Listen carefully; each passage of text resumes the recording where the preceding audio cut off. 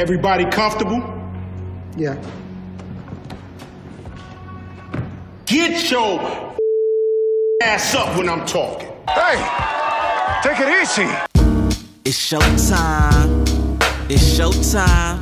Yeah. Feel the magic and soul of the YBs. Yeah. Welcome to the show. Take two. Time for That Davis Show. I am your host, Kenneth Davis. Follow me at That's Davis. Not That Davis. That's Davis. The show's title is named That Davis Show, though. So there's a difference. It's an S with my Twitter or all my social media handles. Of course, executive producer of That Davis Show and the Flippin' Friends is Ryan Bukovetsky. You can follow him at Ryan B. Ski and Ryan B. Ski 1 on Instagram. Let's go off top. Off top. Oh, it's like come with the elbow, right? Or like Ooh. getting on the smacking his belly, about to jump off the rope with race. This race is WWF. All right, Your guy. off top. One thing. Let's Off start. top. We'll start with something that's important. D put it in the text chain today. He asked a question how we were going to plan to go out and vote. And I thought initially, because I asked after, and I was like, yo, are we voting by mail or are we going to vote? She said she didn't trust that she was going to go vote, which just totally left me out of it, which is just, that's how that person is. So it hit me that, you know what? And the real reason that the fear is Kelsey and not keeping her hands to herself. Because we usually go vote as a family so the kids can watch us vote so they can get used to it and know that it's something important that they need to do moving forward. For the people that say political, vote anyway. It's better for you, especially if you're of this hue. Safer probably, and I know not to say the Democrats are doing the stuff they need to do for us. And I'm not telling you how to vote. But yeah, it hit me that, Ryan, that I was thinking that, you know what, I was probably going to go vote in person. Usually we vote early and we drive over to Olive Harvey. There's not really any long lines in there. People kind of know us up in there a little bit. So I think I will vote in person. So I want to know, how did you plan on voting? Yeah, when Dee sent that question, I was thinking about it. I'll probably go early voting, I think. I don't want to do it election day because just thinking that there's going to be a lot of people and that just doesn't feel safe. So definitely got to do it beforehand. But I think I'm going to go for early voting because I guess if you're going to do mail in, you pretty much have to commit like now, right? Because I mean, conspiracy theorists or not, or whatever is going on, like you just don't want to take that chance, right? Right. I feel though out there, you're probably going to have ushers just whisking you through the lines in the city, you know, since they think they know what the way that vote's going to go. They're going to have the electoral judges not showing up that day. It's going to be open. Like, man, what's going on? Like, long. Are you sure you want to vote? Right, long lines. It's a pandemic. You should probably just go home. Exactly. I wonder also about the places that are these stadiums or arenas or these places where concerts are being held that are going to be turned into voting centers. Man, I wonder how that's going to go, especially with the pandemic situation. I wonder, especially since you haven't seen anything like that, I wonder what type of safety protocols they're going to have in place to kind of keep people separated in a closed environment, since we know some sports are allowing fans in to a certain capacity, but those sports are outdoors. So it's going to be interesting to see indoors how they go about doing it. But yeah, I think I'm a mask up, gloves up, same with the kids. Drive over there, man, and put my vote in real quick.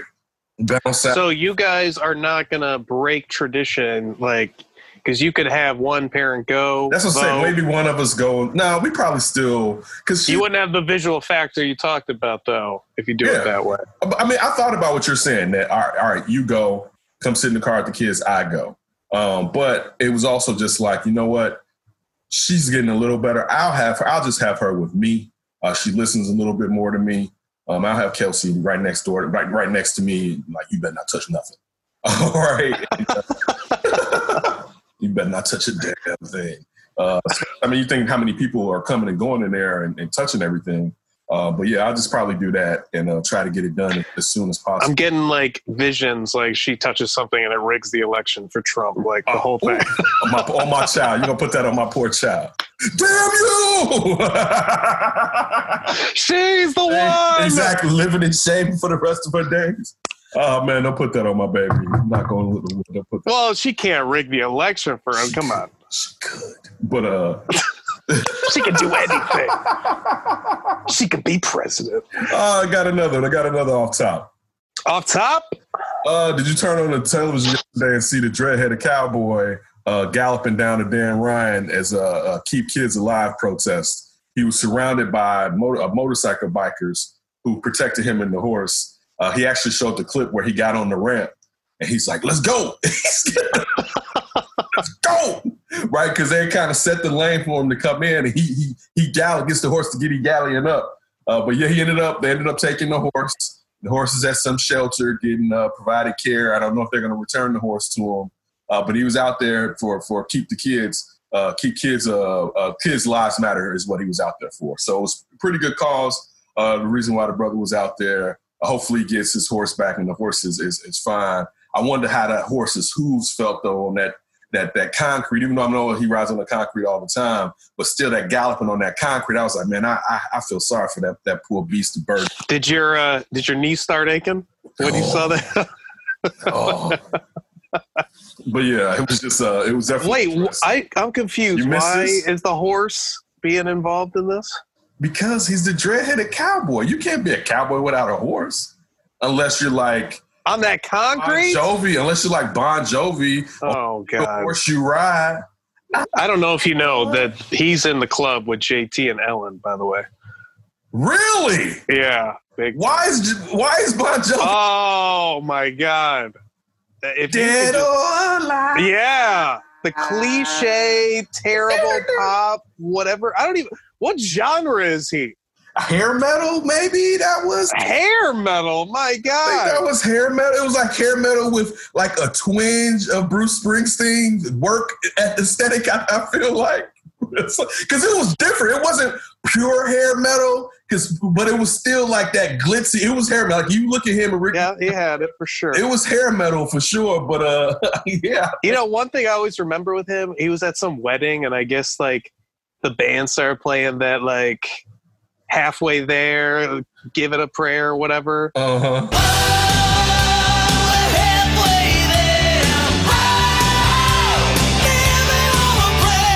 And he like was kind of goaded into singing, and he like rolls his eyes like he's just like so anti-singing it. It's just like, come on, man. What are you here for? Right? Yeah. Oh. Like, you can't just sing one song at a wedding. Like, you're not the band. Relax. Like, he's acting like... But think about how much he gets paid to perform. Right. You can't sing once at a wedding? You're never at a wedding and the surgeon's there and somebody's like needs an appendectomy and you be like, you just can't do it for the free surgeon here. Really? But the surgeon, if he was needed, would probably act. Bon Jovi will not act when needed. You didn't. We know that. Did you read his writer? Did you provide him with what he needs to perform? There's a certain level to Bon Jovi, all right? You just don't come out willy-nilly and start singing these hits, all right? You have to be prepared. I need someone to write these for me, you idiots. I can't just go up there and sing something I don't know. No way. Listen, I know you didn't see my haters. I know you didn't see Patti LaBelle versus Gladys Knight's verses, correct? Right. But one of the things was Patti kept asking, like, where's the lyrics at? She was like, these songs are old. Where's my lyrics? When y'all gonna put the lyrics up there? Dionne Warwick came out and kind of said the same thing.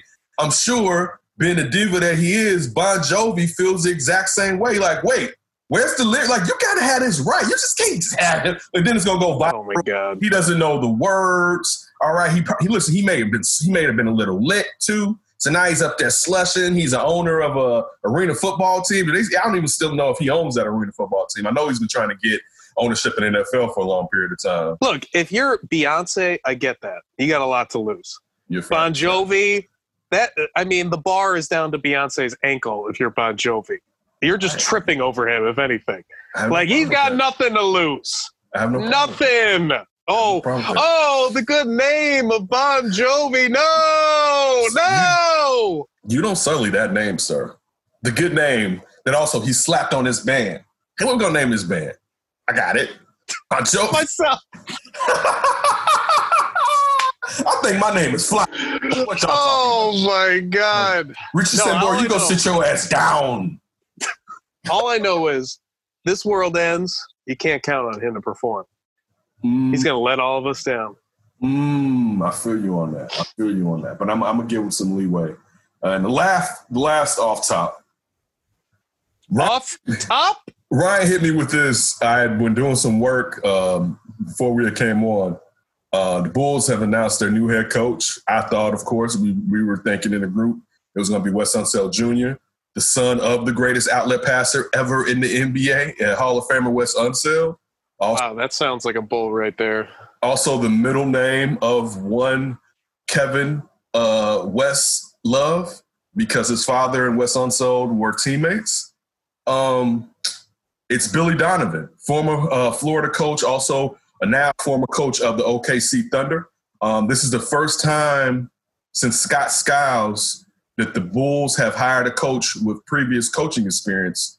I want to say maybe in our lifetime, because I don't think Doug Collins wasn't a head coach prior to being up. I don't believe so. And, if he was, it wasn't in the NBA. That's for sure. It was very briefly. And also remember his coaching, his NBA career was cut short because of, I think, knees or ankles. I think his knee. But I don't think Doug Collins was. We know Phil Jackson wasn't.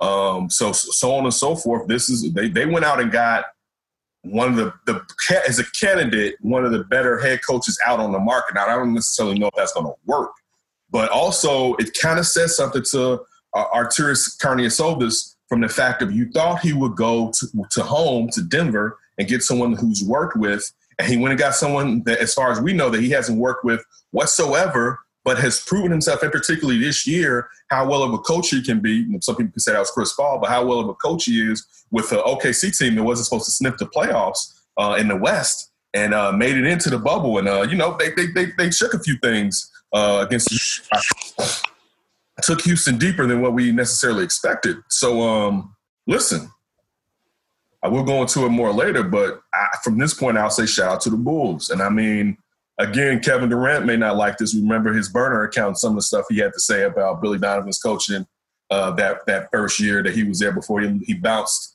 to go to the Golden State. But, man, Billy Donovan's there. So I know we'll dive into it deeper, but what were your thoughts when you first saw that? Yeah, I was pretty surprised. One, I guess mainly on Billy's side right now, he must really see something in this Bulls team for him to come here, because we talked about this as soon as he left OKC in our text chain. Mm-hmm. And I think I even asked the group, does it make sense for him to come to the Bulls? And a lot of people felt, well, he's not going to go to a rebuild because that's why he's leaving OKC. And we think for sure the Bulls are still in a rebuild. I mean, the East is bad enough that they can get into the playoffs if everything's working and they increase the talent a little bit more, but that's not competing at the same time too. So he must really liked what the Bulls were presenting. He must feel that there's enough talent here where he can really get this team at a high level, playoff level right away. And they are about to add at least one major asset in the number 4 pick in the draft.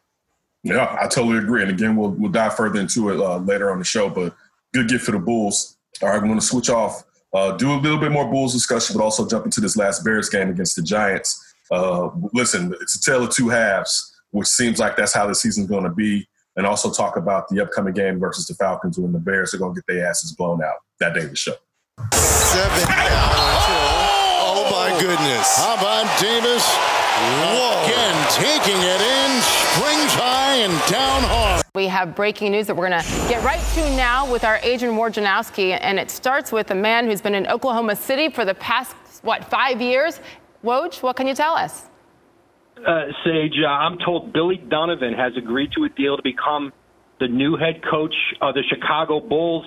Arturas Karniasovas, the new executive VP in Chicago, was real aggressive in pursuing Donovan once he walked away from the Oklahoma City Thunder job. They had already interviewed a number of candidates, but 2 former Big East guys, a Providence guy, a Seton Hall guy now, leading the fortunes for the Chicago Bulls. You know, I'm told that Donovan really connected with Karniasovas. They met, they talked, that young roster in Chicago that has a lot of potential and talent, and then the chance to try once again to be a big player in free agency in Chicago. Now you've got your team in the front office with Karnisovas, and now Billy Donovan, who was the co-NBA Coaches Association Coach of the Year this past season, Oklahoma City. He's agreed, I'm told, to a multi-year deal, and he'll replace Jim Boylan as the Bulls head coach.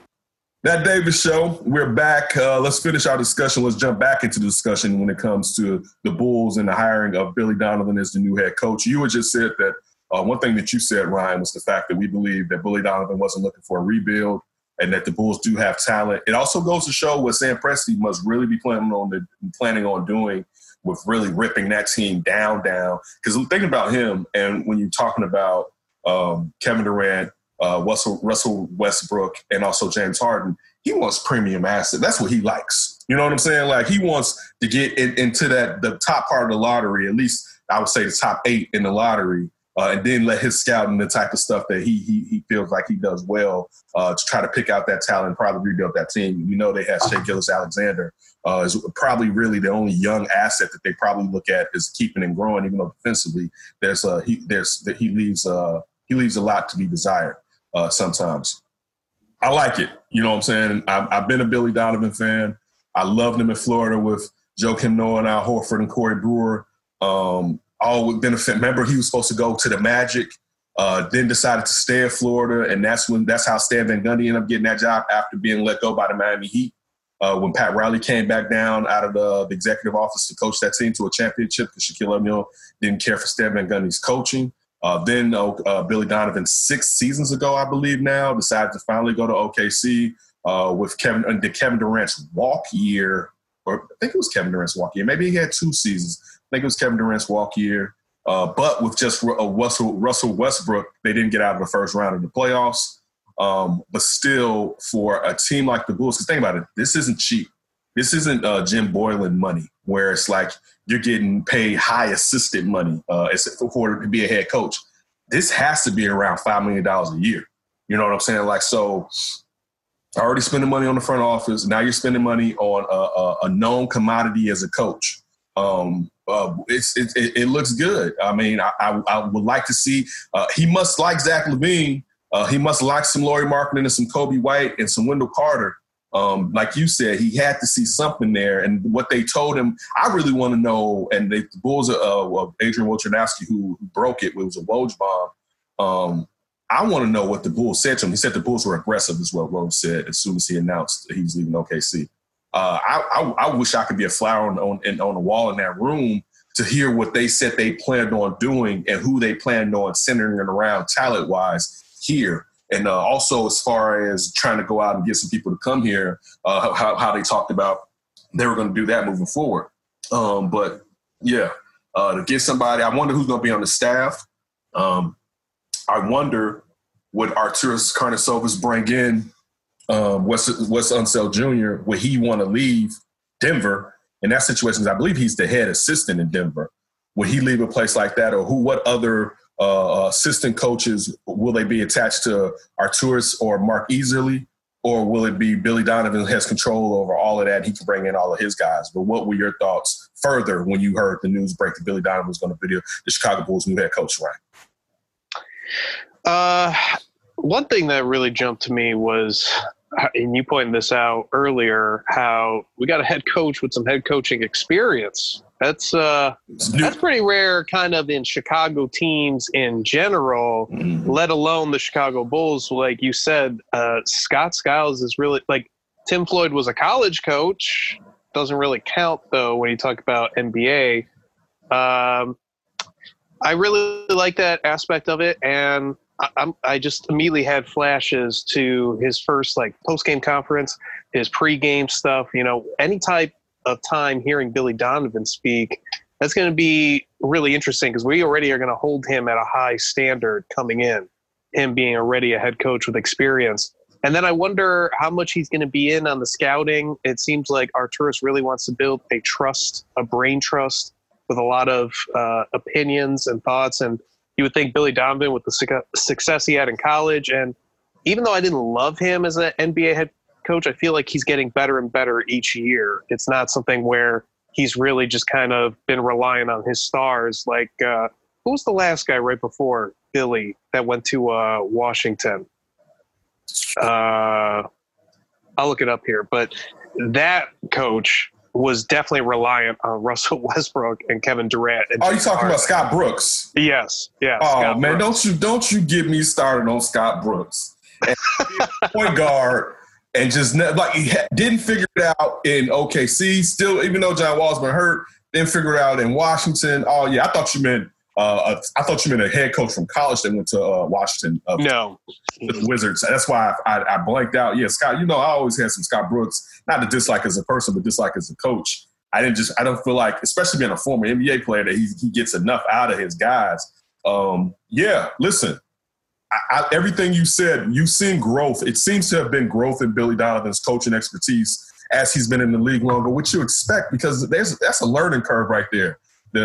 Being a college coach, a championship, 2-time NCAA champion at Florida, and that's your domain, right? They do what you tell them to do. You know what I'm saying? Mm-hmm. It's nowhere near where in the NBA it's a players' league. You know what I'm saying? So you're to a certain degree, you got to go with the flow with the players. You want to instill that I'm the head man in charge, but it's only to some degree, because it's easier to get rid of you than to get rid of these players. And I mean, I think the type of players they had were superstars, basically. Mm-hmm. You know what I'm saying?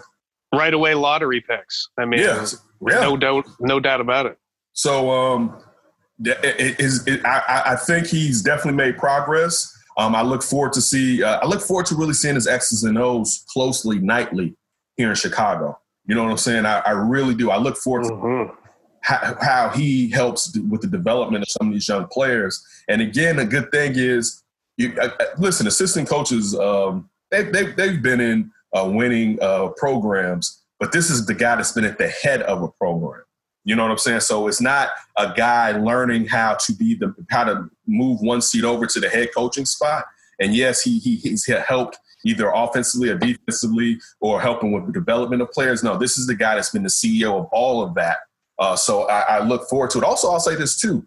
And again, maybe I'm going too far with this. Looking at a stable organization like OKC with Sam Presti, you would think he wouldn't want to go to something that seems unstable. So I wonder what he sees in Arturas Karnisovas and Mark Easterly to decide that those guys are stable and that he's not entering into a burning house. I think it also helps to validate those two guys, that they could pull this coach with a franchise that's not doing well. Like, the only thing that's good about the Bulls is that they're in Chicago. Like, I'm sure when they talk about Billy Donovan, yeah, it's cold, but it's Chicago, bro. You've been eating, all you can get in Oklahoma is a good steak, probably, because barbecue. The cows are right coming right across that bad boy, so you can cut it off of them right as they're going through the prairie or whatever. And guess what? You can get as good of a steak here as you could in Oklahoma City. Better, actually. Maybe a little fresher there, but you're coming to a big city market. I mean, think about it. He's been down there in Florida in a small town in Gainesville. He's been in Oklahoma City. Now you're coming to Chicago. You know what I'm saying? I think about some of the other teams that he probably had the opportunity to go to, like, for instance, like Philadelphia. But you don't even know what's going to happen to Elton Brand in Philadelphia. Like, that's like, you don't want to sit there and go there, and then Elton Brand gets replaced, and they bring in another GM, and then it's a ticking time bomb until he decides to replace you with his guy. You know what I'm saying? Where here, the slate is clean, and I'm sure he has a 4 or 5 year deal. Yeah, and Ken, how about New Orleans? That would seem like a great place for Billy Donovan to go. I mean, you got a ton of young talent. They're clearly ready to take another jump. So he must have seen the Bulls where they're at. I think the market helps. I think the Eastern Conference help, and that's another thing that I'm really curious with Billy. He developed a pretty good basketball team out of nothing. Like, no one expected OKC to do anything this year. And to me, if you can make that kind of group they had basically a lot of athletic guys in Chris Paul. Yeah, I mean, you had Steven Adams, but what's Steven Adams? Is he a guy that's given you really a big path to the playoffs? I don't think so. So he was able to utilize what he had, make it work. They were very solid offensively, pretty solid defensively. And I'm sure a big part of that is Chris Paul, and he's not coming, unfortunately, with Billy Donovan. He may be close. He may be right down the street in Milwaukee. Maybe. But at least Billy, with the talent that they have, and then you assume that this fourth pick is going to just be a Billy Donovan guy kind of right away. This could be an interesting mesh, and they might be able to do something at least like a la Indiana, where they're kind of a good team but not a great team. You have said something that now is going to bother me.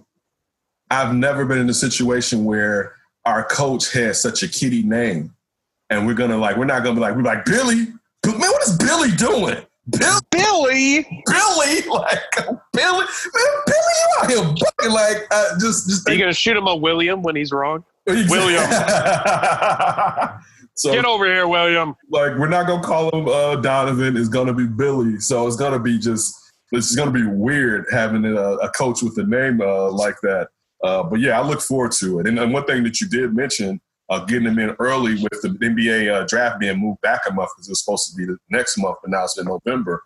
So giving him time to really get used to what's going on, because have they started the voluntary workouts? Did they start like a week or so ago? I am not sure on that.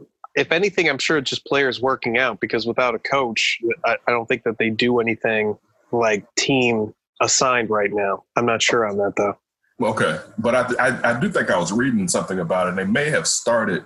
If not, we know that the teams that didn't make the playoffs, because they wouldn't have played from March all the way. And we found out from Adam Silver in an interview today that I think it was on Good Morning America, that he doesn't think the NBA's next season is going to start till January. So you would have teams like the Bulls almost for a whole year, from last March till January, haven't played or practiced with one another. So it'd be good to get the new head coach to, one, see the players and the talent they already have on the roster, and also helps him to evaluate what perhaps they want to get out of the draft, even though Arturas Karnisovas has said they're basically drafting best available and they're not drafting on need, which I like. I like to hear that. I don't mind duplicates. In a situation where your team building and you need assets, you need the best assets more than something that fits, because this isn't going to be the finished product. At least that was our thoughts. But I mean, is Billy Donovan like the biggest Zach LaVine fan that we don't know? Is like undercover or whatever? Like, he's been creaming for Zach LaVine.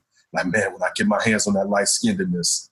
Well, I'm sure he likes the idea of how, Zach LaVine's 6'4", good athlete, can handle the ball, can shoot. Like, I feel like that's where Arturas wants to go, is almost get a collection of Zachs. Just have we can play small ball. I don't want a collection of Zachs. But, the guys that have different types of skills besides just one thing, and they have enough size where, because with Kobe, you're going to have to deal with his inability to jump at some points if he gets played down low. And then if, I don't know, you got Wendell as basically a guy that's constantly injured. Can you trust on him being there?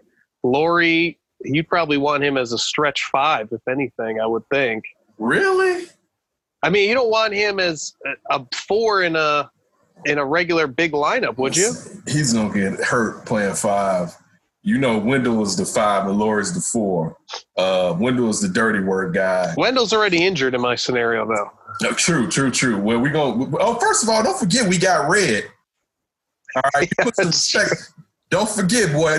That's Steven Adams. That is Steven Adams. My office hours are – don't forget Red from the that's true. Drafted last year. All right, and that's true. So so we good. We good around it. We good. All right, you don't have to put a little Lord. What do you think the Bulls need right now? You know what? I can only go off the players. I would say Edwards from Georgia. I would hope he can. He would be great. I would hope that he can. I know that he doesn't know how to pick his points. He doesn't know how to pick his spots as far as when he needs to go off or whatever. And at times he may have been a little lackadaisical. But I want athleticism and talent. So then after that, and I know some people won't like, it's funny, we talk to different people. Wiseman is in the top 3. Some people have him, he falls to number 7. But you talked about bigs. I wouldn't mind a rim-to-rim shot protector lob machine down there, especially when you got Kobe and Zach LaVine. Like, you got guys to where you need one, protection at the rim, but also you need a guy that can score the ball, get easy twos. So the 2 guys that I think I like are Edwards and Wiseman. Listen, I would love to go with the ball kid, right? LaMelo. I would love, but I don't know what that's going to be. You know what I'm saying? Like, I just don't like. That's a. I'm hoping he's off the board before you even have to. Yeah, I agree with you because I don't. Because that mean, dog, if he falls to 4, they damn near have to take him. I know, and it's just like that's. I know. I just don't know. I mean, he's a turnover machine. The kid definitely has a high basketball IQ and an innate ability to pass the rock. But still, I mean, his shot is questionable. He's not necessarily just yakking on fools or whatever, but I mean, he's 6'7". He can see over all the other guards. But, like, I just don't know if I would take that risk. Now, I'll tell you this. Now, I could be wrong. But if Arturas Karnisovas and Mark Eversley take him, then I'll be interested because they see something I don't. And they see the long potential.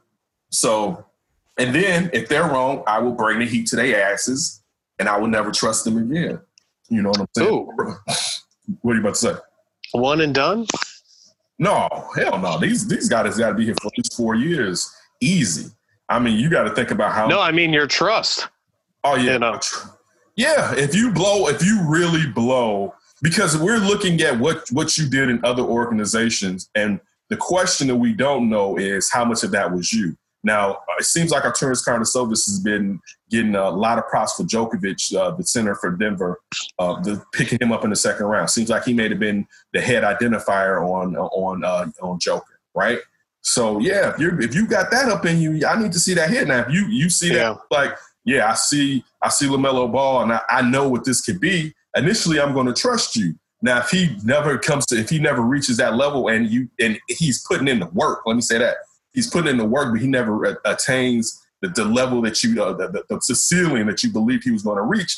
Yeah, I'm going to look at the front office. And again, there'll be less trust. And then the draft after that, it'll be the same thing. But the good thing about when the Bulls brought the new front office in was player drafting and development. You know, because this is a market where there's very few free agents, big-time free agents, let me say that, big-time free agents in their prime that have chosen to come play here. So you have to do it, and you mentioned it, like Indiana and those other mid-market teams that kind of where Billy Donovan was, that you got to do it through trades and through the draft. So they better hit. I mean, you lucked into number 4. There's something special about y'all because we've been trapped at number 7. All right. Yeah, right. Since the trade of Jimmy Butler, and I think all time, I think it was a rule the Bears get number 7. Period. Bulls that was the CBA. Right. You're like, yeah, 7. Don't even worry about it. So I mean, clearly there's something to it. At least I would like to believe that, even though it's just by chance. But yeah, I'm interested in this. It's not bad. I can get some people's reservations because of it's not that Billy Donovan has been a world beater in the NBA. So if someone is somewhat reserved and is like, well, let me wait and see, I can understand that. But being, like you said, being here in Chicago where that's getting someone who's done the job before is an anomaly. And that's in all the sports outside of Joe Madden and Coach Q. You know what I'm saying? You usually hear on all our sports, it's somebody that's learning on the job and a first-time guy, which also usually says he's not getting paid a lot of money. You know what I'm saying? Or paid by the rate that the best at his profession are. Unless you're Fred Hoiberg. Right. So, but think about how hot he was as far as how many people wanted him. But you're right. Unless you're Fred Hoiberg. So as far as them bucking the trend and doing something different in the city, but also for that organization and getting perhaps the hottest coach that's left out on the market, somebody could argue perhaps Mike D'Antoni maybe the hottest coach on the market right now. But yeah, I'm with it. I'm with it, and I'm interested in seeing what happens moving forward. Any downside to it at all that you can think of? They may not gel. These people haven't worked together before. You know, they may think right now they can get on the same page. They may never really get on the same page. There may be some factors that cause trust issues. You know what I'm saying? Like you don't know. You don't know how. I'm sure they've done their due diligence. I'm sure they've talked to. I'm sure Billy Donovan has done his due diligence on our GM and our vice president of basketball operations. And I'm sure they did the same with Sam Presti and players to find out how they feel about Billy Donovan. But this may not be a match made in heaven, and they may never see eye to eye, and they may never be able to bring the Bulls to prominence because the coach and the front office don't necessarily get along like we've seen in the past here. Now, hopefully, it's not the same dysfunction as with Garpax and the coaching situations, because it seemed like they always got tired of the coach, especially if the coach was doing well and was getting all the props. But yeah, I definitely, that could be an issue, but we don't know yet. You know, like I want to have on rose-colored glasses when it comes to the Bull situations, but none of these people have been in this position before, from Arturi Karnisovas and Mark Eversley, as far as being GM and head of basketball operations before. So they're learning on the job to a certain degree, but that goes along with this. While they're learning on the job, they decided not to get someone else who's learning on the job to be a head coach. So you don't have 3 people that are trying to adjust to something. It's 2 with a seasoned coach that can perhaps help them in with their adjustment. Also can kind of bring in and tell them some of the things that OKC's practices for such a prominent organization with such a great basketball man as Sam Presti. Yeah, for real. Anything you can learn from them that would be cool.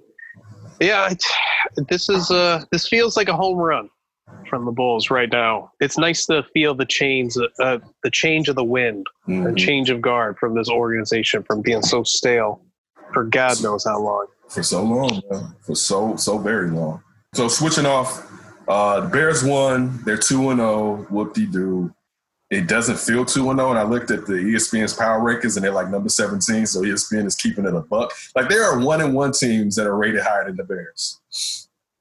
Saints, you got to put them ahead of the Bears. Yeah, their quarterback is done. Yes.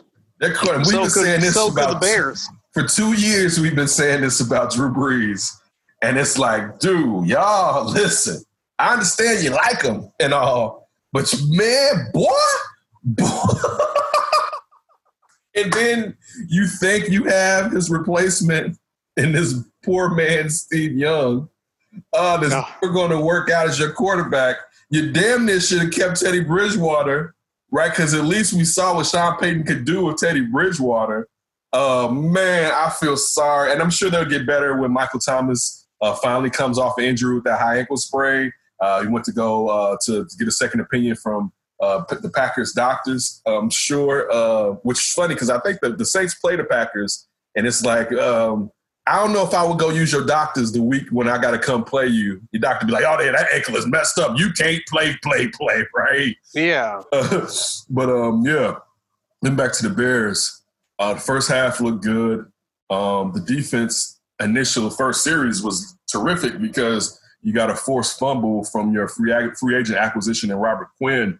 But then that kind of disappeared. The pressure still isn't getting there from that front seven. Danny Trevathan was in there, I think, like the least amount of time since he had been in the year before he came here in Denver. It looks like something's you rather something be wrong with him than he hit the wall. And we had all these, we could have kept 2 of those other guys for the money we signed him to. You know what I'm saying? If he's done, and I mean, let's say this, we all preferred to keep Danny Trevathan for the most part because of how well he played while healthy last season. And the intangibles. Yeah, and the intangibles. And it doesn't still seem like you don't know if you can rest all of that on Roquan Smith's shoulders, even though he hasn't had any problems so far this season. But the defense still is questionable against a team that lost Saquon Barkley in the first quarter. I mean, if you look at what Deion Lewis was doing to that team, Saquon Barkley would have probably broke 2 of those bad boys for long runs. I'm not saying he would have scored, but they would have beat the Giants would have beat the Bears if Saquon Barkley didn't get hurt. Believe that. All right, like believe that they would have. Saquon Barkley would have done damage to the Bears because even with their best options out, with Sterling Shepard going out in the first half, you still wasn't pressuring Daniel Jones enough. And Daniel Jones isn't a world beater, but he's poised. You know what I'm saying? And you were supposed to be rebel rousing and riling that kid up to where he was just throwing the ball like this behind him, just trying to get out of there. And you just didn't see them attack him enough. You didn't see, and I know there's a fear, but Chuck Pagano being a guy that usually brings pressure, this would have been time to bring the pressure. Like, hey, just stick Evan Ingram. Let's bring some pressure. I mean, Mr. Trubisky had a whack second half. I'm not putting it all on him. One of those interceptions definitely wasn't his. The one to Allen Robinson, he underthrew Allen Robinson. Yeah, you know, the guy, the DB fought and stole the ball from Allen Robinson. But when you see how high Allen Robinson is up and how low that ball is thrown, that ball should have been thrown to where only Allen Robinson can necessarily get it. And we went from the first half where it's like, damn, this Bears out here doing they jizzle, right? Like, okay, I see you, Bears. To we're in the fourth, and it's like, oh, they may win this game. And it's just like, that's ridiculous. You know what I'm saying? I mean, and it is because these are two teams that aren't good in the Lions, even though the Lions have a better quarterback in the Lions and in the Giants. And the Giants were decimated by injuries to their skilled players, and you still didn't take advantage of that. And that's just questionable. I think Matt Nagy called a good game. I think the best thing about the Bears this year has been Matt Nagy's play calling. Sticking to the run, not exposing Mitchell Trubisky, winning ugly, but still trying to score the ball down the field, but Mitch necessarily not making the proper reads, and Anthony Miller with that horrific drop that he had on the pass that Mitch basically dropped it in his hands like this from 17 to something yards. But that's just a few of my thoughts on this pass game. What are yours? What's that expression? Does the ceiling meet the floor? Something like that? You mean that Jordan one? Yeah. He was at UNC and he was like, the ceiling is – I forgot what it was. The ceiling is the floor. The floor. I think that's what it is. He was on some of that tequila that he talks about. If they don't sell it, they can drink it. He was a little bit of that. That's what I'm wondering with the Bears. That's why I kept thinking, like, what's their ceiling, what's their floor right now? Because I guess, you know, if you really wanted to, you could probably – if, like, this was debate class, you could probably – debate pro Bears, con Bears. And you'd have a decent amount. Probably con Bears to me would win. I don't think if you have to say, are you encouraged or discouraged in the 2-0 start, like how they've played, you would say discouraged. You're encouraged by the record, obviously, but the play on the field doesn't match the record either. And it's explainable because of how bad their opponents are. But how much better can they get? And, you know, I did the post-game show with Kyle Means, and Eric Edholm was on there. And he was talking about what I had kind of mentioned before, too, with he no jumped preseason. With y'all? Yeah. Okay. And there was no preseason. So maybe it's going to take like a month for teams to really get going. I mean, what's the old thing with the Patriots, with Tom Brady and Bill Belichick? They would just treat September like an extended preseason, just don't go 0-4 to start off your year. That's basically what they would hope for. Can the Bears get enough of consistency? Because I think the talent is there for them to be competitive and maybe contend. Certainly on both sides of the ball, maybe not at quarterback, and that could be a huge hindrance. But even saying that, Mitch has shown, I think he's at least 2018 level at this point. But is that really good enough to do much of anything, especially if the defense isn't super elite like they were in 2018? So looking ahead now to this Falcons game, I see it almost as like a crossroad. Like, Mitch is going to have to put up points if they're going to win this game. And I don't see how the defense comes away perfect in this game either. They're not going to shut down the Falcons, I don't think. They're going to score some points. So can the offense do that? Because if you're not going to be able to just put together 2 good quarters of offense and expect to beat the Falcons. Calvin Ridley has 4 touchdowns, 2 in each of the first 2 games, right? Julio has like 180 yards. I think they've scored 64 points in the first 2 games offensively. They've given up 69. Okay, I thought it was 78. You're not stopping them. With this defense who hasn't played well, Jalen Johnson looks better. But, man, now he's on. This is some real receivers right here. Right? This isn't Sterling Shepard and who? You know what I'm saying? Quintez. Detroit. This isn't Detroit Lions with Galladay out, right?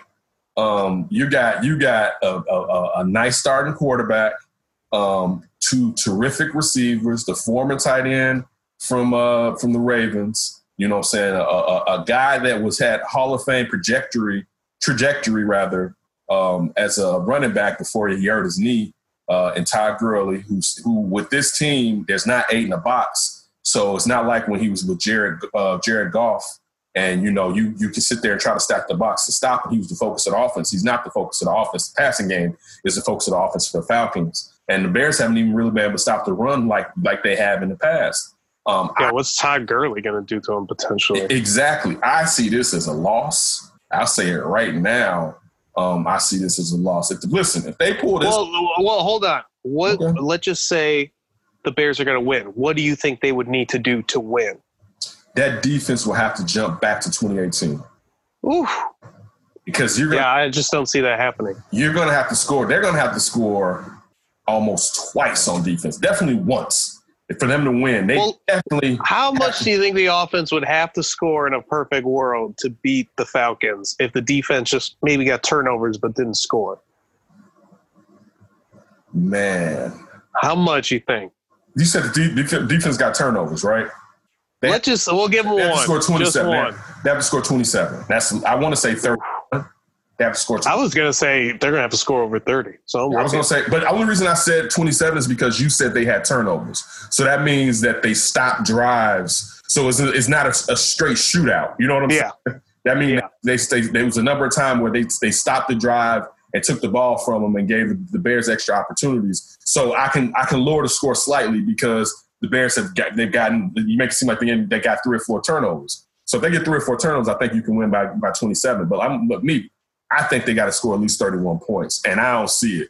You know what I'm saying? Like, I don't. I know Dan Quinn probably should be let go as the head coach and find his way back to being a defensive coordinator. Remembering some of the success he had with the Legion of Boom in Seattle. It's time. You're wasting away the last of Julio's great years. It's time. Like, you got to get a guy in there that can really accentuate you're paying premium money to your quarterback and your top receiver. You got to get a guy in there that can help facilitate more victories and get you back to the Super Bowl. I would go look at a Shanahan prodigy. I'd be like, man, you left this cow. You got money that's up under you. Can come over here and just help us out a little bit. But I think the Bears have to score 30-something odd points if they don't get the turnovers that you mentioned to beat the Falcons, and I don't see it happen. I mean, the Bears defense to me hasn't been great rushing the passer, stopping the run. They've been solid in coverage, but against who, like you pointed out. I think they're going to get some stops against Atlanta. I would be, I guess I shouldn't say surprised, but I'd be completely disheartened if they got their just butts whooped on defense where they couldn't stop a cold or anything, like a nosebleed, whatever some of those sayings are. I think they'll get stops. My thing is just Mitch is really going to play 4 quarters. Like, I think they'll run the ball, and I think they'll have some success there. But Atlanta is pretty good at stopping the run, where they struggle stopping the pass. And that means Mitch has got to put up points. You got to get, like you said, into the high 20s, low 30s at the minimum, I think, to win this football game. And that's where I struggle with, do I really think the Bears can do it? Listen, on top of that, the last 2 games, there's been a chance in both games for the team to come back down the field and beat the Bears. Now you're going to do it with Matty Ice. Let's not go back to 7-8 years ago. The Bears had them beat, and Matty Ice hits that bomb, and they end up winning that game. Right? Like, dude. With Lovey. You don't want to sit there and leave them in the game with those skill players coming down to the 2 minutes And on top of that, and the crazy thing about this too, like the last game, it was like, damn, if the Giants score, it's not enough time. You know what I'm saying? Like, and that's not enough time with an offense you can't even depend on. So you may not even be able to take it back the other way. This is against an offense that can score. Man, it's a tall task. And listen, they're not even that good. Crazy thing, the Falcons aren't even that good. But offensively, man, I don't see the Bears being able to defeat the Falcons. And I'll stand on it. If I'm wrong, I'm wrong.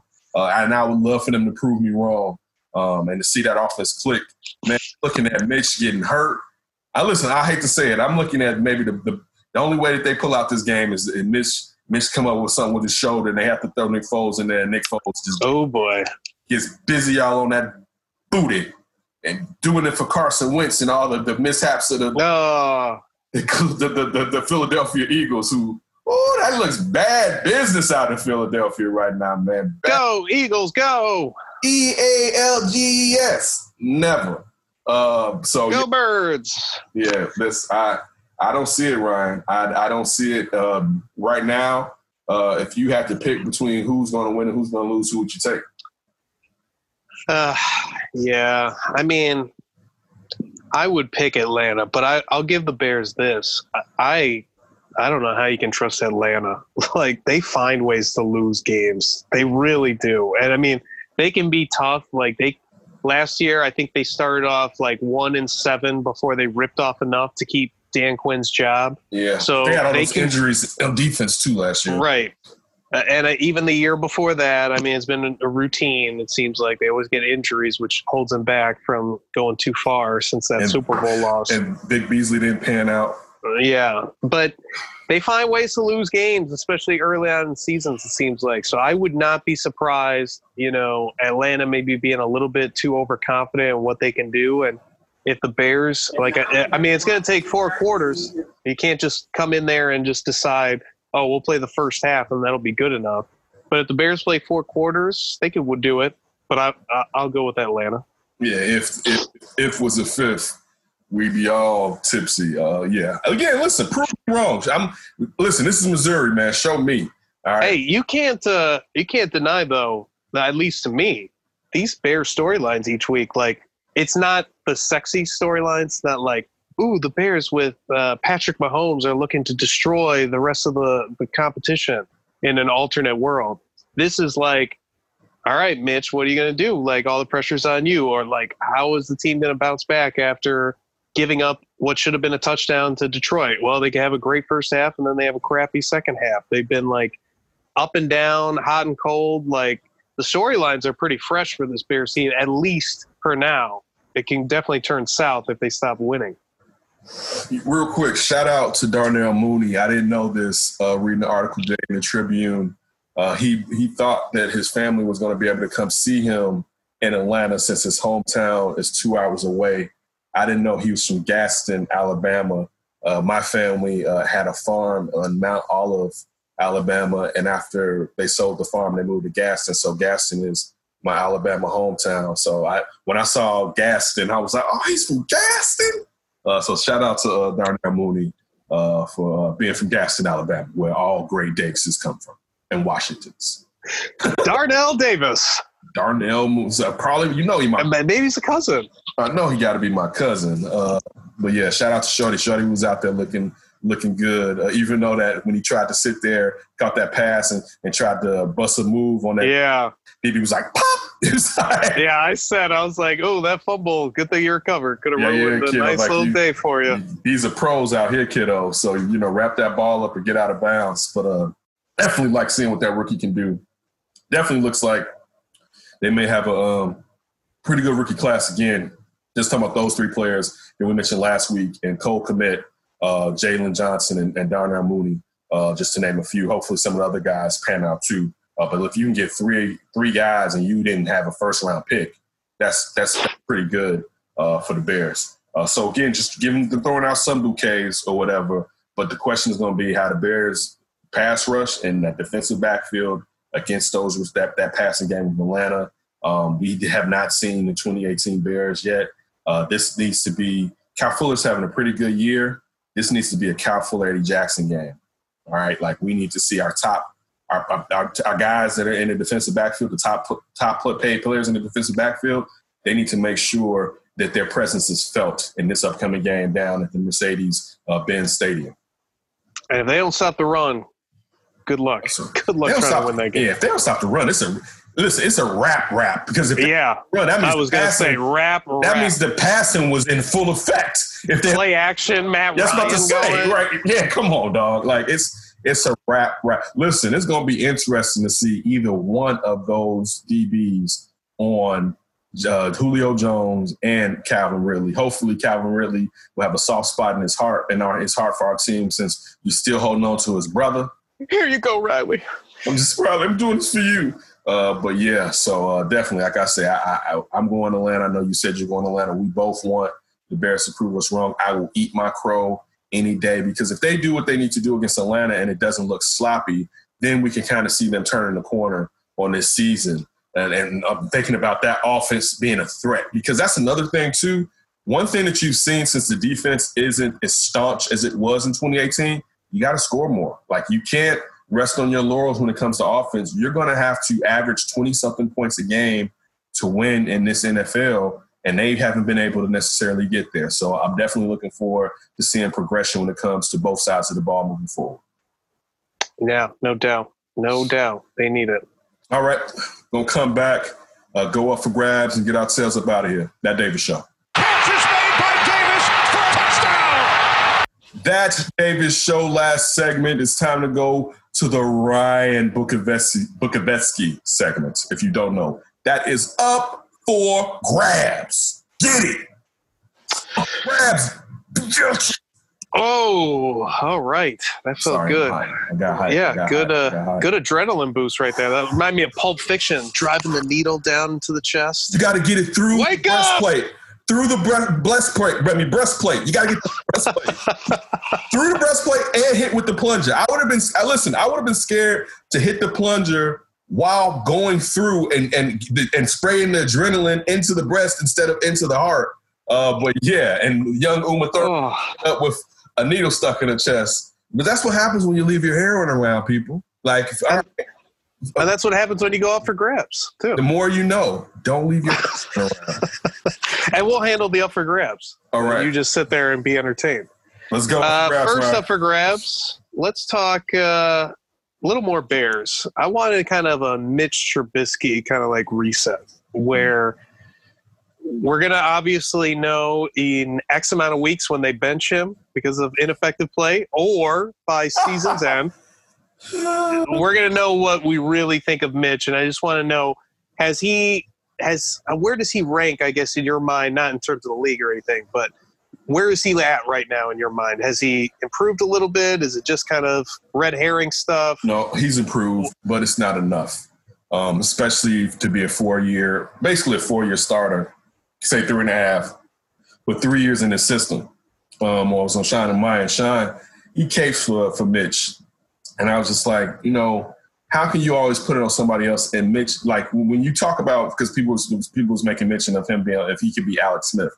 Alex Smith had 5 or 6 different offensive coordinators for the first 5 or 6 years of his career, basically, as a 49er. You know what I'm saying? And when Jim Harbaugh finally got there, he helped him out and figured it out. And then he booted him for Colin Kaepernick, right? Mm-hmm. Because they needed a playmaking quarterback, right? But the thing, so this guy has had stability for 3 seasons, and it wasn't an improvement. And his own head coach was like, he's not seeing what he needs to be seeing, and he's still not.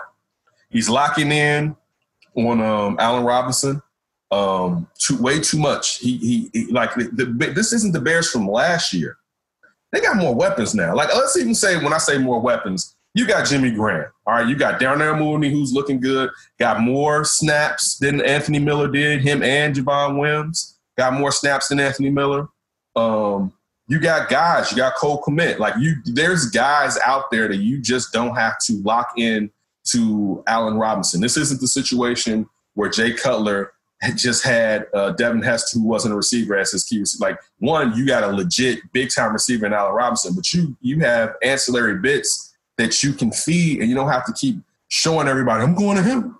I'm going to – no. And also, you can use him as a decoy, you can lock in on him, then go other places, because then you got the safeties coming in because they believe that you're going to him, because that's what your tendency is to usually go to him. Again, he's made improvements. It's still not enough. There has been some improvements with his footwork, but then he regresses, and he's throwing off his back foot, not landing that front foot enough. He did run around this game, which sometimes he's still too indecisive, and either he needs to take off initially, or he needs to get rid of the ball, because some of the sacks that he had this week were on him and not necessarily the offensive line. The offensive line play is a lot better than last year's offensive line play. And I'm not saying that they're world beaters, but that's not last year's offensive line so far. But he's still – like, the thing that I'm looking at, if he has 2 more games where he's just a player that plays a half, he's a Paul Konerko guy, half a season, Paulie.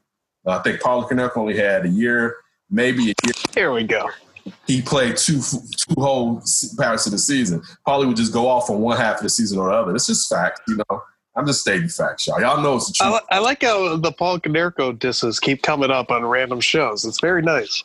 It's a good running bit. I love Paul. We need to get some music behind it. Yeah. Here's our Paul Konerko mess up of the day. I love Paul Konerko. It's just some of the over Pauliness was always kind of like, Yeah, getting back to Mitch, Paulie. No, if he's still that guy that he's only playing for a half, either this game or the game after, you got to go to Nick Foles, because you got to score more points. And what I just said in the Bears segment, you have to score more points, because that defense, 1, isn't getting turnovers, but 2, it's become a bend but don't break defense. That was not what the 2018 Bears were. They were a dominant defense. This is some old, like, we're good at points, but as long as we don't kind of give up the big one, and again, that may work, but with that type of defense, you need the guys to score a lot more on the offensive side of the ball. So Mitch is getting a C. Maybe I would give him a C+, but I'll actually be being nice by doing that, because he's supposed to be better. Like he's supposed to be better than this in year 3 in the same system. He just is. He's not a kid. He's not a kid, man. And to sit here and still be like waiting, like we may have just wasted this defense. So I'll give him a C+. I need to see a lot better. I need to see a lot better from Mitch. What were your thoughts? What would you? Yeah, I'm not too dissimilar, because I've noticed me now a couple weeks in a row in the game just kind of cursing his name out for a minute.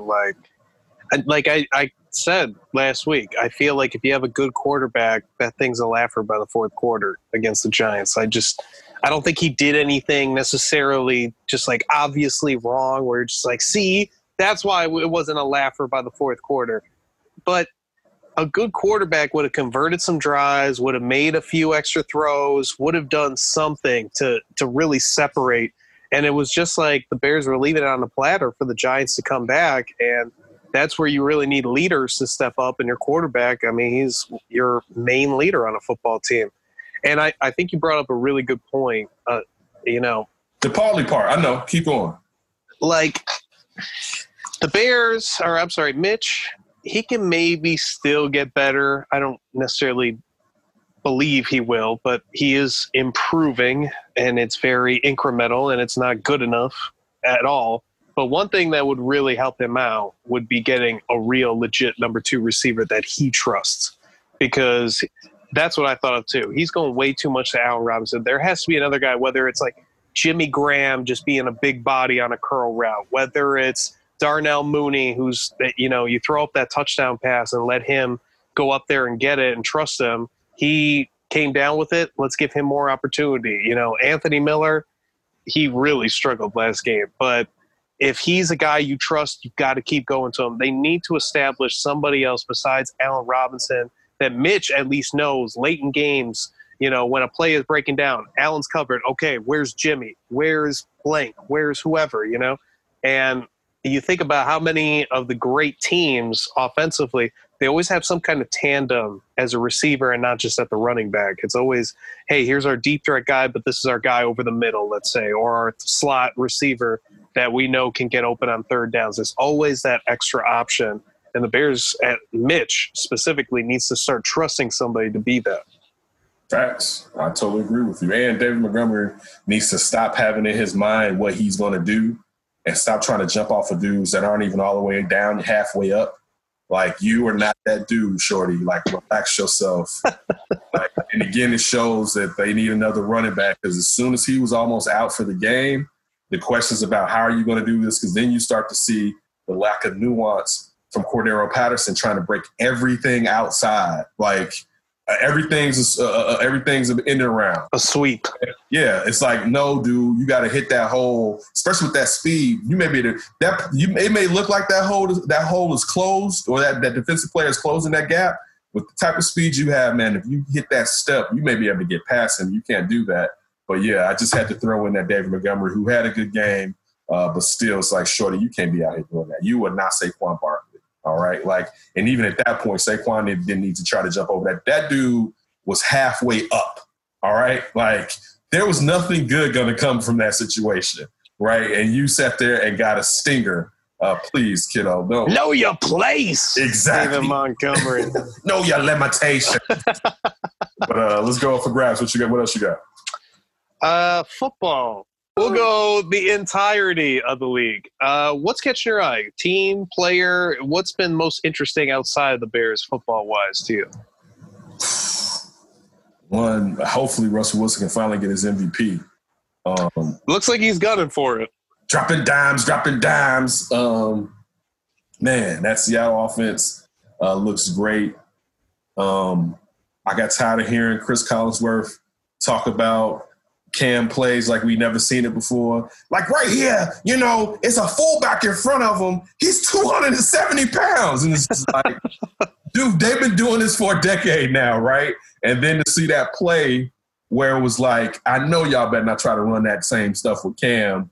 And Josh McDaniels had a brain glitch right there. So listen, the turf at MetLife Stadium, it's killing people out there. It killed the 49ers. It's been their toughest opponent in 2 years. And during this season. And so, listen, 49ers could have had a chance to return to the Super Bowl. Guess what? Not this. Nope. Right, and they got to play there again this weekend. Oh, man. Oh, boy.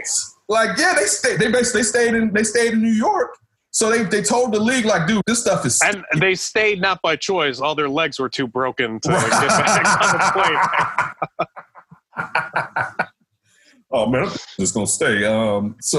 Coach, we're too injured to make it to the airport. Drew Brees showing his age. Like, I love how everyone believes because one guy's doing it. Like, just because Adrian Peterson could basically 3 months to come back from an ACL, Derrick Rose and Perm Braze himself, Robert Griffin III thought they could do the same thing. And it was like, nah, you're not that type of mutant, right? And for the fact that Tom Brady has played so well as an old quarterback, Drew Brees' little ass like, I'm going to do that ish too. It's like, no, you're not. And I love Drew Brees. But, man, so that's definitely stood out. What else has stood out to me as far as trying to go through? Baker Mayfield is trash. I hate to say it, too. I don't kind of actively root against him, even though he's been a twerp. And I didn't like when he was talking about Duke Johnson's money last offseason before the season started about him being in with us, and it was about his contract. And it's like, don't tiki barber this with Michael Strahan. Stay out of that man's money, especially when it's like it's different. Like me and you talking about somebody's pockets, it's talking his. You're his teammate in the locker room with him. You don't broach that with the media. So just to see the fact that the Browns have done everything and given Baker Mayfield every opportunity to super succeed. And, yeah, they beat Cincinnati, but it's the Bengals or the Bungles, even though Joe Burrow looks like he's going to be a really good QB. But maybe let's not have him throw 61 times in a game. I agree with you. I mean, like Ryan Clark. You are paying Joe Mixon, right? See, that's why I drafted Joe Mixon one time, and I tell myself, like, never fall for that Joe Mixon hype. Another thing, Tony had texted me, and he was like, man, I'm happy I didn't do fantasy this year because all the players that got hurt. But it's funny, for the most part, I stayed away from those players. I stayed away from Saquon. I didn't have the opportunity to draft him, but I didn't want to draft him because I was like, with that Giants offense, I didn't see it necessarily popping. Right. So I'm always leery. Christian McCaffrey had too much on his plate. With Cam not being there at all, and you with Teddy Bridgewater, and we know that team basically wants to try to get Trevor Lawrence or Justin Fields. So I didn't draft any. The only player that I drafted that's hurt me so far is Michael Thomas. And I always will draft Michael Thomas because it's a PPR league and he's helped me out so many times. So I don't even feel bad with drafting him necessarily. But, yeah, it's been the injuries, man. And that's the thing about not having a preseason. The injuries have been eye-opening. And that's one thing I look at the Bears and I'm like, man, if the Bears stay healthy, they got a chance. Right. They might win the attrition. Yes. You know what I'm saying? Because guys are going down. Going down bad. I mean, we just said it. I would have probably, if you would have put gun to my head right now, who's going to win the NFC before week 2, I probably would have been leaning 49ers. I just think that they're a complete team and I like everything that they got. But now, oh boy. George Kittle has a knee too. Monster. And he comes back and they lose him. See you later. So, yeah, dude. I mean, it's bad business. So, definitely I would say the injuries are the most glaring, where it's like, man, these guys are tearing ACLs. Nick Bosa, not Joey. Nick Bosa, just looking at these guys blowing their ACLs, man, it's sad. And, I mean, you're talking about guys being lost for a whole year. And, I mean, you never know. So, yeah, that's been the biggest thing. What's been the biggest thing to you? What stood out? Besides the stuff that you were talking about, Dallas has stood out to me. But that's 2 weeks in a row. Mike McCarthy, I think, is trying to lose them a football game. It's Mike McCarthy, baby. Yeah, I don't know. That feels like that's going to be a Christmas gift for me, where it's going to be like Cowboys disappointing, and that's going to be everybody upset over it. Because I love when that happens. First of all, whoa, you're going to say some smart aleck comment about my Cowboys hate? No, I'm with all the Cowboy hate. Okay. It's not because you're about to disagree. Jerry. No, it's because of Jerry. Also, it's because of Jerry because the owner should never be that close to the players because you usurp the authority of the head coach. When I can talk to you, I don't like this. He needs to be giving me the ball more. There needs to be distance between the owner and the players like that. So that's part of the problem that he has with his head coaches is he takes away the authority that they have because players can go directly to Jerry since Jerry's the GM and around the players too often. So, no, I feel you all the way with them. And I like the players, but, again, you bring up Mike McCarthy and we think about the fact that there was a lack of motion with Aaron Rodgers. He still was out there playing like he had James Jones and Driver out there. You know what I'm saying? Like he didn't adapt, and you start to see the same thing, especially that first game where it's like, dude, you gotta put guys in motion. But funny thing, like if you watch enough football, and I know you saw it, it was a play with was this the Lions? I think it was a play. It was a play, I believe, with Evan Ingram, perhaps. But the Giants put their guy in motion, and as soon as he came back to about a tackle, he took off. He had a running head start, and you knew he was the first option. And it's just like, dude, you got to, first of all, put your guys in motion to find out if they're in a damn zone or playing man.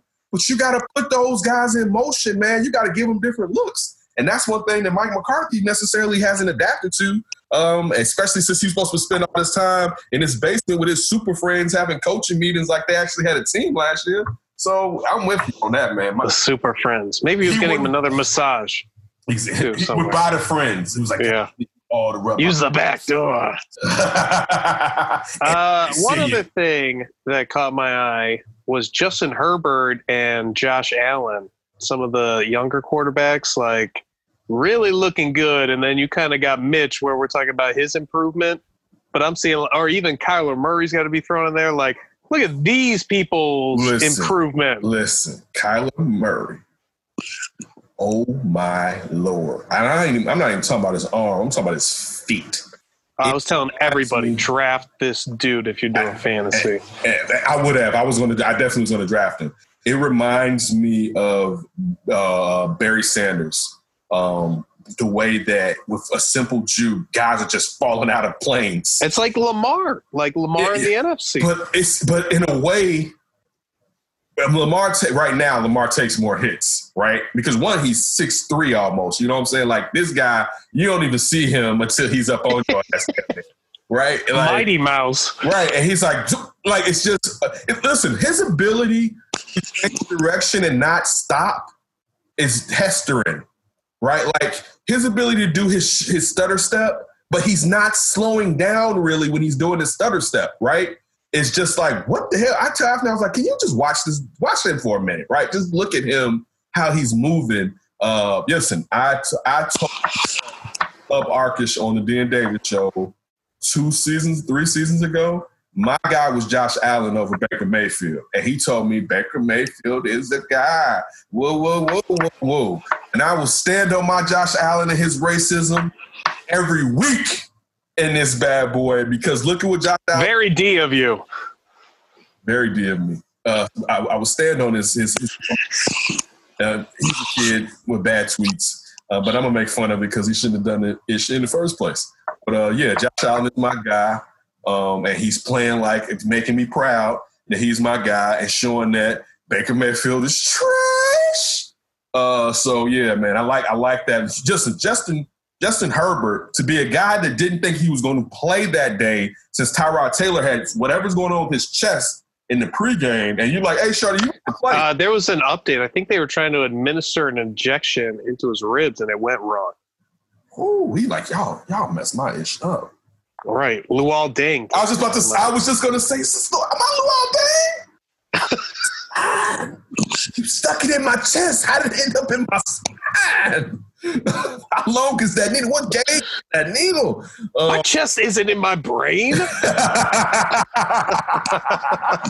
Listen, I'm like, whatever assistant is right there, let me use your phone real quick. Let me use your phone, man. Like, hello, agent? Yeah, put the lawyer on the phone. They out here effing. Get me the hell out of Los Angeles. What? Like, what? What did y'all do? Y'all punctured his lung? What did you do? And for Justin Herbert, when did you start? We killed Tyrod Taylor. Listen, Shotty was probably eating something like Maybe he was on the crapper, too. You know how different that pregame is when you're not expecting to play? You like, man, yeah, we go get guys. We go, like, he out there just chilling and whatnot, man. He's on Tinder swiping. Exactly. And you like, man, get ready to go. He's like, on a date? No, I haven't even been getting reps. We didn't have a preseason. I haven't even been getting reps in this bad boy. Only my right finger's loosened up right now. Listen, he went out and he played well. He played a lot better than times you saw him at Oregon. He played well. So definitely you see these young players. I can't wait to see Tua out there whenever the Fitz magic wears off. He had a good game this past week against Buffalo. And I was just thinking, like, I wonder when he looks at Buffalo, does it make him think about his Buffalo days and the money he stole from them? Does he think about Harvard? Right. So, I agree with you. The quarterback play, and these are guys that didn't have a preseason. You know what I'm saying? It's good to see. It's good to see the transition with all these young quarterbacks, especially we saw the brothers come in last year with Mahomes, Deshaun, and Lamar, led by Russ, who's been doing it for more than the rest of them. And now you see these other guys coming to let us know the league's going to be fine, man. So I definitely agree with you, the play of the young QBs. But, man, Kyler Murray, dog. Y'all traded DeAndre Hopkins to him? Like, listen, I know Deshaun Watson had to sign that deal because it was so much money. But, man, I would have signed it begrudgingly. Well, that's why I think he only did like a 4-year deal. It's mine. I can't stand you, right? Right. I got to get paid, but 2 years, I better get a new GM. You traded him? Like, wow, dude. Like, that's... And they're off to a rough start themselves. Right. It's a wrap. Listen, he's gonna get a receiver this year because they drafted high. Jamar Chase, LSU, come on down. We need you, Houston. We got any more up for grabs? My last up for grabs. Want to talk Eastern Conference Finals? Up for grabs. Want to know your thoughts on Game 4, Heat Celtics. So what? The Celtics finally figured out how to bust up the Heat zone, quote unquote. Celtics have more. Maybe Gordon Hayward. I was going to say that it's a nice enough addition. Gordon Hayward is back and fits into the rotation, like they can easily adjust to him being back, they should win the series, I would think. But it's hard for me to go against the Heat, like I told you last week. The Heat, and they just that culture is just something. They have the better head coach, and Eric Spoelstra.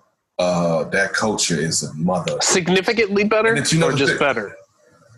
I would say significant. Brad Stevens, the collapse of the Brad, because see, this is the thing when I say culture, it's more than just X's and O's, how it permeates. You know what I'm saying?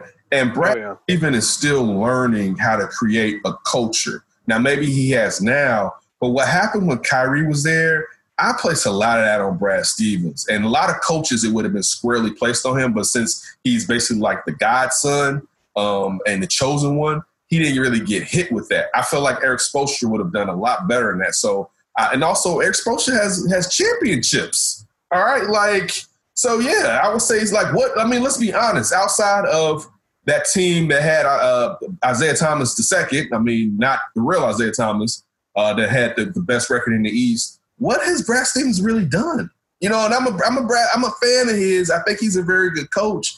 But I also think because the narrative has been shaped that he's a very good coach, that we just say that and we keep it moving. So, yeah, I think Eric Spoelstra is I would put Eric Spoelstra, I would put Nick Nurse ahead of him. Who else would I put ahead of Brad Stevens? We're talking league-wide? Greg Popovich, of course. Mike Malone?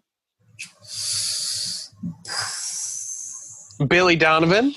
No, I wouldn't put Billy Donovan ahead of Brad Stevens. That wouldn't be fair. I'm not just going to try to blast Brad Stevens. Maybe Malone. Maybe Malone I may put Malone ahead of him. I'll say that. Outside of that, I don't know if there's anybody else that I would necessarily put ahead. I would put, you know what? And I know he's lost in the first round.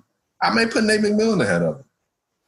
You know what I'm saying? Because I don't think Nate McMillan had an overabundance of talent on his teams. You know what I'm saying? Like, I don't. You know what I'm saying? So I may put Nate McMillan slightly ahead of him with what he had. I say give Nate McMillan that Boston team with all the talent they had on that team. You know what I'm saying? Because they got talent. You know what I'm saying? Outside of the five, they're starting, like, if you're starting Marcus Smart, Gordon Hayward, Jaylen Brown, Jason Tatum, like, that's a talented. And Kemba. I'm sorry, I forgot Kemba. That's a talented starting five. Of course, that would mean that Tatum will have to be your center. So, of course, that's not how it works. And even though Kemba really hasn't been playing well. But, yeah, they got a lot of talent on that team. So I would still maybe Nate, but I can understand if somebody came at me about the Nate thing, maybe Nate. But, yeah, that's how I would view it. So you got Heat, you think, in Game 4, take control? I don't know. I told you I partially had the Heat winning. Look at this cop out. I don't know. Dude, I don't know. All of our listeners are going to be listening tomorrow morning, waiting for the big time. Oh boy. Go out on a limb, would you? I would say as of right now. Yeah, which is what we need right now. I kind of want to lean towards the Celtics. Get over here. I kind of want to lean towards the Celtics. Bandwagon is warm right now. All Beers are flowing. I do, but if the Heat win tomorrow, I'm right back with the Heat. But I kind of want to lean towards the Celtics because, like you mentioned, Gordon Hayward's going to come back. Also, they seem to understand the Heat zone. But this is the thing, too. And the one thing I like about the Heat, that when Jimmy Butler doesn't score in the 20s and they still can beat you, what happens when he scores 20, 25 points? You know what I'm saying? I'm not talking about it's a forced 20, 25 points. You know what I'm saying? So, I mean, it's something about that Heat swag, man. It's just like I vibe with the grittiness. I vibe with the grittiness of it. And defense travels, man. Defense travels. You know what I'm saying? So, yeah. Where are they traveling? In the bubble? Travels in the bubble from over here to over there. Yeah. It travels from one end of the court. Right there. Then it travels right there. It travels. You get what I mean. Oh, it's good. All right. So definitely make sure you check out The Flipping Friends this upcoming weekend. I'm sure we'll have some great topics. We had some great topics last week. We had a pretty good show. Ryan, Sydney, and myself continue to support all of our platforms. Make sure you're checking out We Are Regal Radio with the Bears post game. Perhaps I'll pop in on that. Give Ryan his football Sunday since he wants to take up my Sunday after watching Lovecraft Country and sipping whiskey. I'm sorry. I thought you were doing some diet that precluded you from doing those type of things. I ain't started yet. I am though. I am going to do a diet. I'm all right. Why don't we start this Sunday? We'll see. I'm out of shape, and I need to get back into some shape for myself and for my family. You know what's a great way of getting in shape? Staying clean on Sunday and doing a post-game wrap-up. Sunday? The good Lord say you rest on Sunday, and then rest he meant. Well, certain religions, Saturday, right? Why don't you turn the Sabbath into the Sabbath? I'm not a 7-day evangelist. Okay, we'll find out. But definitely. Just pretend you're Jewish. Davis, right? That's pretty Jewish. Is it? No. I was about to say, I didn't know how you just really dropped something on me. I was like, what? Like, how did I know what? Oh, yeah, the Gaston Jews. You haven't heard about it? The great Gaston Jews. Sal Davis here. Saul. I always appreciate you. Yada, yada, yada. We always appreciate you taking some time out of your day to give us a listen. So please continue to do that. And, man, listen, just stay safe. Have a good one.